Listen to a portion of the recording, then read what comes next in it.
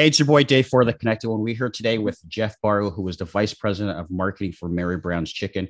Jeff and I are going to talk about how Mary Brown's Chicken has continued to grow despite the pandemic over the last couple of years, and things that Jeff has done to make sure that the brand has been steady and continues to grow and serve Canadians some of that great tasting chicken. So, Jeff, how are you doing today? I am doing excellent. Thank you for having me. All right. So let's go back to the beginning. Not birth, but what was your first brand that you fell in love with? Well, I think I fell in love with a few clothing brands, but it's now too embarrassing to mention what brands those were.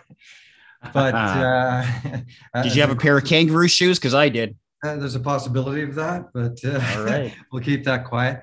I think probably it goes back to one of my passions, which might be music. And I was a huge fan. I grew up on hip hop and the emergence of hip hop. And I really fell in love with a lot of the labels that emerged from that. And, it could be like Def Jam Records or Fresh Records or Mo Wax. Just the whole curation of artists that I liked. And then you wrap that up with this like really cool brand. And I could always discover new artists from it. So I'd have to say indie hip hop labels and actually indie rock labels too. So like Canada's own Dynalone Records, I think they're kind of legendary in Canada for top flight music. So anything to do with music and curation and creativity, I just really enjoy those brands. And I hear the Junos are just around the corner. Yeah, exciting times for Canadian musicians, that's for sure. Absolutely. So, okay, so you're a music head, you love music, you're old school. What about iconic brands? What is an iconic brand to you? I think an iconic brand, I mean, the fundamental, and believe me, I am no marketing expert. I can explain that in a little bit. But what it means to me, how I live my life as a marketer, is a good brand creates emotion. And that emotion could be many things. It could be an emotion, in my case, that makes people hungry. That's a good sign. It could be an emotion that has community values. But at the end of the day, a good brand invokes emotion. I guess the second thing I would look for is, does that brand have a good set of values? Like, could I, as a consumer or a guest of that product or service, get behind what they're about? Like, do they kind of meet the vibe check of good values? Does it motivate me? And then the other thing, and this is probably, this is up near the top for an iconic brand, is consistency, sorry. There's nothing better than operating a brand that has a consistent truth. It could be that one sort of DNA point or something in their genes that they follow throughout their entire brand history. And like when you have that consistent truth, you can be creative, you can go in different marketing directions, but as long as that consistent truth, that core truth of the brand is always like a page flip away or a thought away or something that aligns throughout no matter what you do in all your activities. I love it.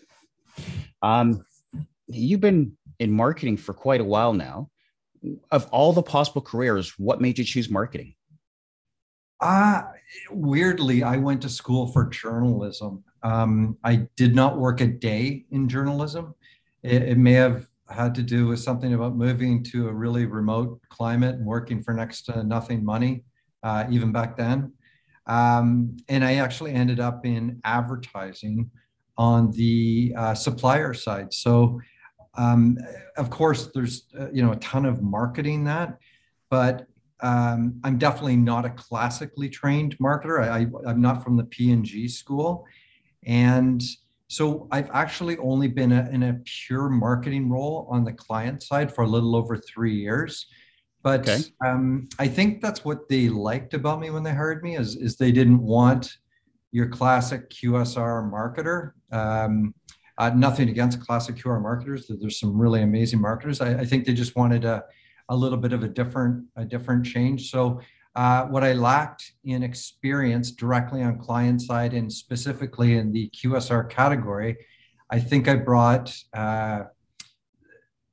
lessons learned from Fortune 500 companies, integrated marketing, and I think it benefited both sides. So again, I'm not your classically trained marketer. I'm sort of going with my past experience with other brands and creating custom solutions in Sure, any sure. sort of situation. Sure. But sounds like you've hit the ground running. So, looking back over the last 3 years, what would you say would be some of the biggest changes that you've made for yourself professionally and personally? Uh, I think in my past life, I was 100% advertising. In this role, I'm probably 10% advertising and 90% everything else. A marketer's job goes so far beyond booking your GRPs and your impressions and creating compelling commercials. It's about how does the guest feel? How does the guest feel when they walk in our doors? Are stores as clean as absolute possible? Do the menu screens make sense as you're reading them?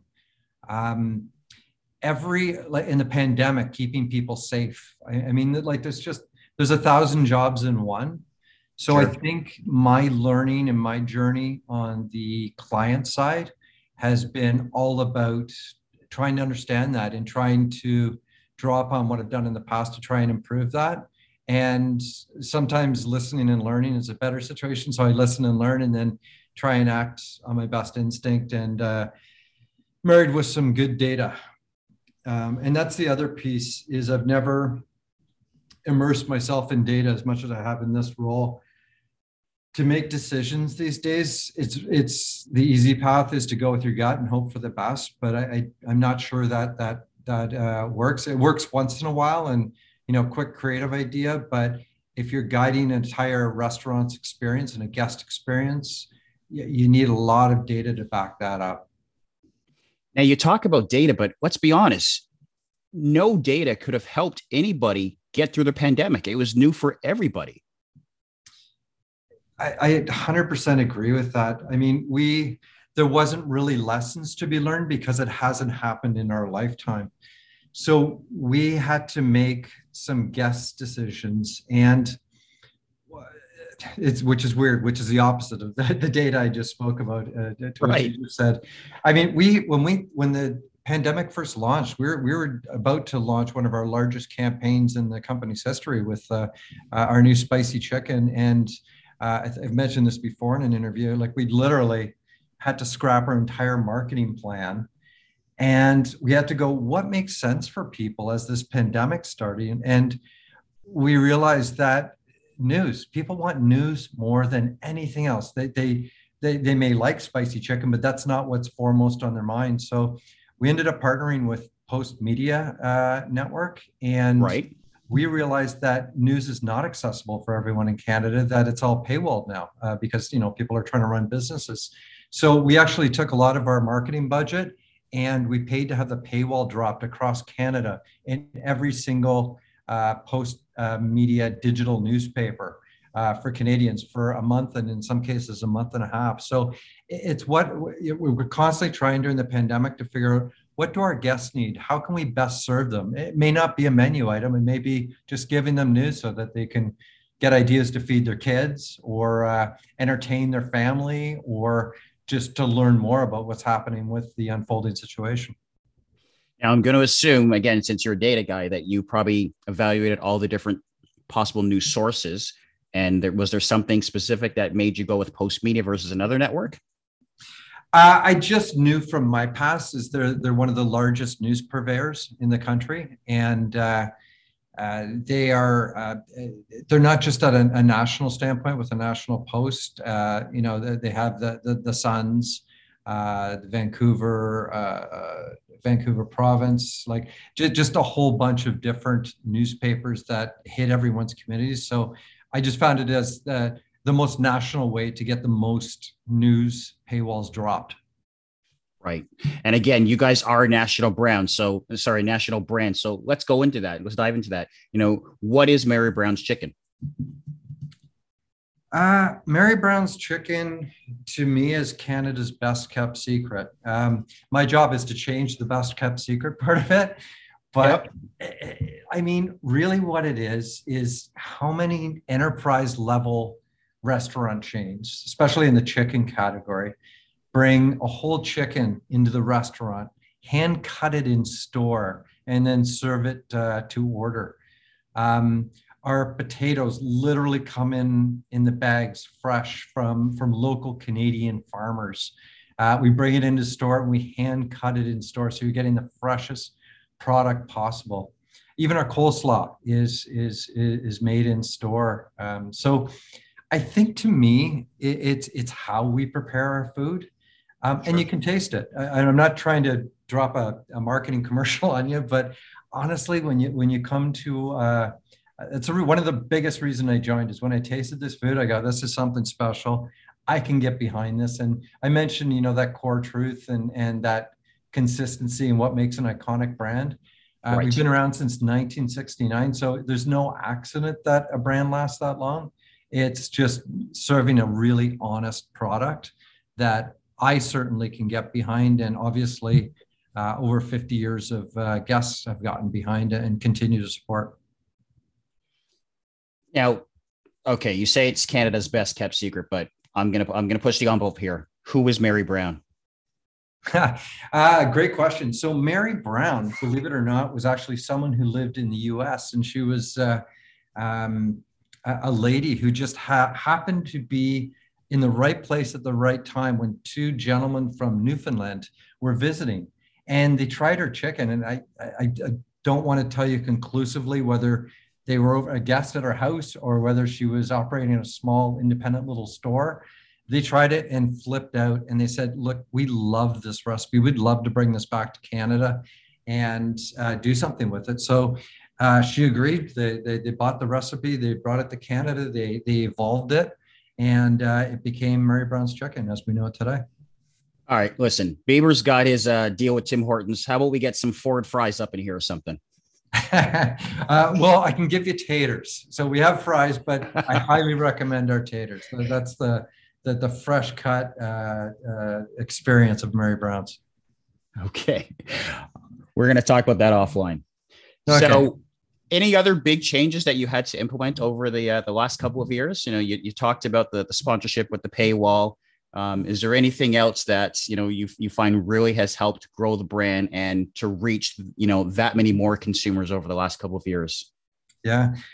Well, yeah, a lot of things, and you can just cut me off whenever, but it's amazing as a marketer.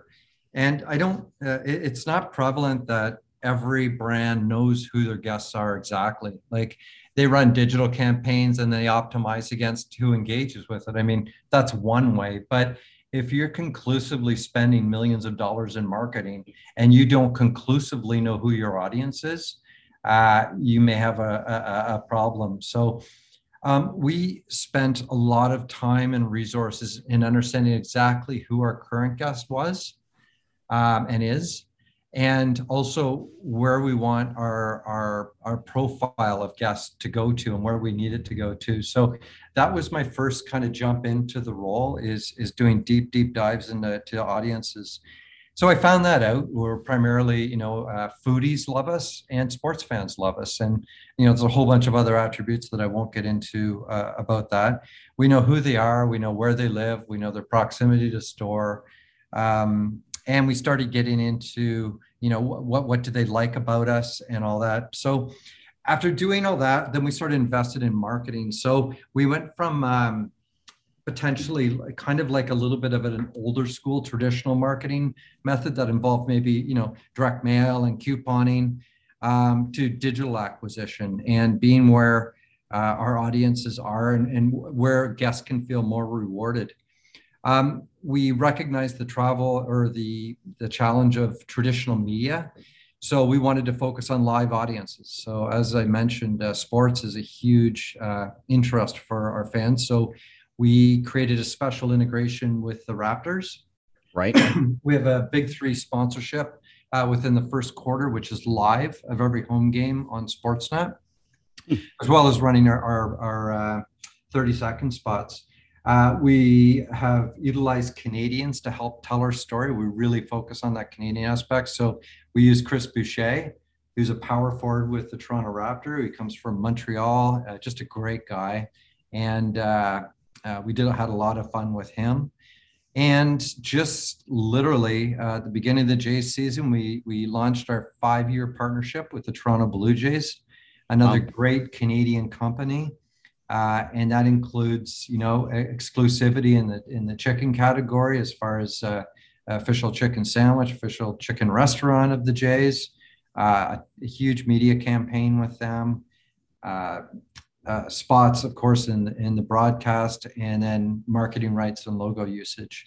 So we're really proud of that. And we're going to expand that. And that could include utilizing athletes. It could include some of our charitable efforts, maybe work with the Jays Foundation. Like, there's just endless extensions between two great Canadian companies. And then beyond that, we launched an app, which we have almost 500,000 downloads already. Is it loyalty based as well, or? Yeah, 100%. So wherever we can reward our guests, we go out of our way to do that. So we have loyalty points that works that. And we're also going to drive value and special offerings through the app. So, and it just allows us to give better offers because we know who our guests are at that point. We don't want to give, a 18-piece feast to, a struggling student just trying to get through university and vice versa. So we also did a lot of work in our amazing PR company with Rocket, because Jillian's on the call now. They've been fantastic, just sort of amplifying our news. We custom built a food truck to travel to concerts and big events, not really to make money, but more just like our insight. If you try us one bite of our food, and I can't guarantee you, but I will almost guarantee you'll become a loyal guest with Mary Brown's. So that's the primary reason for that. And menu innovation, our snack menu. We just launched our Nashville sandwich and taters, which is amazing. Highly encourage you to try that. And then just trying to be better on our creative side. So we did work with, we created a 1-acre crop circle in a local farmer's field to showcase where our potatoes came from. That was a lot of fun, and we had drones up there, and we worked with a local farmer to make it all happen, which was amazing. And then the end spot was a digital spot that we liked so much that we dropped it into the Jays playoff run, or almost playoff run, last year in the last 6 games. So there's tons going on, many more great things going on that we're going to be excited to announce. And I think you guys also did something with another charity. Was it Big Brothers of Canada? Yeah, so Boys and Clubs. Yeah, so BGC, which was formerly Boys and Girls Clubs of Canada, another amazing Canadian company. They started, I believe, in 1926 out of Halifax. And their kind of tagline is opportunity changes everything. And it purely focuses on youth who may run into some challenges, marginalized youth. So Mary Brown's as a brand, first of all, it starts with our owner, Greg Roberts. He's like the most philanthropic, kind, gentle guy. He is your absolute, perfect Canadian as far as community goes. And so we jump behind this charity, and our whole mission is to support Canadian youth, whether they're having challenges, they're marginalized, whatever that situation is, we're fully behind that. Wow. On that, social issues, over the last couple of years, consumers have become so much more passionate about the world around them. I mean, they always have been, but it just seems like over the last couple of years, it's been amplified that much more. How do you guys choose to be involved in social issues? Yeah, so I absolutely cannot speak for other brands, but I can speak for us. I don't think as a chicken restaurant, we want to weigh in on, political views, religious views. I mean, our guests are happy to debate that or talk about that on our social channels by all means, but I don't think that's our role to dictate our opinion.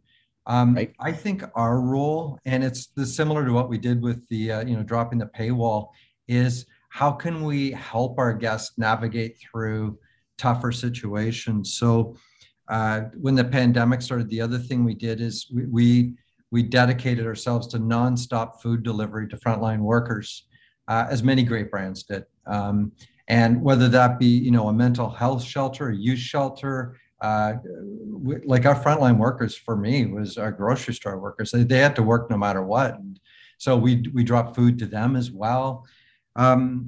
With Ukraine, we're trying to help out a little bit in our own small way and provide some help with accommodation and flights. And if they need a job, doesn't matter if they work one day in Mary Brown's or if they want to work the rest of their lives, that's okay. We're just trying to provide help, relief, support. So that's how I feel our role is in a social situation, not to dictate, just to be on the back end of support. That's how we support our communities. It's pretty incredible. It's great to hear. So Jeff, give our listeners a little bit more insight into the history of Mary Brown's Chicken. When did it first start? Where are you today in terms of physical locations? All the good stuff. Great. Yeah, Mary Brown started in 1969, and throughout the years, growth occurred. And then we went into Ontario, and now we're literally in every single province except for Quebec. And definitely Quebec is on our mind for future growth. Also international growth as well. We currently have over 200 locations across Canada, and a crazy goal to open almost 50 new locations in 2022 alone. So we are in explosive growth mode. And I think, as you've seen throughout the pandemic, QSRs, in particular ours, and actually not in particular any QSR, many of them were built for the pandemic. I mean, when you have drive-throughs, you have digital delivery. In our case, we have an app. The pandemic was a horrible time, but we thrived, as did many other QSRs, just because of the different variables and the different options you had to order food from a QSR. Okay, that's pretty great. So sorry, did I catch you right? You said you're going to expand beyond Canada as well? Yes. So from an international perspective, we believe this brand would do extremely well outside of Canada. So we're starting to sign deals. We're looking at places like Pakistan, Egypt, the UK, and perhaps even the Caribbean. So we definitely have our eyes not just on expansion in Canada, but beyond our borders. Wow, that's exciting times. But I guess that also puts pressure on you in the sense that your role is not just marketing to consumers, but based on a franchise model, you also have to market out to possible franchise owners. Yeah, that's a really good point. Again, it goes back into that role as a marketer. It'd be nice to say it's just all B2C or business to consumer, but it's not.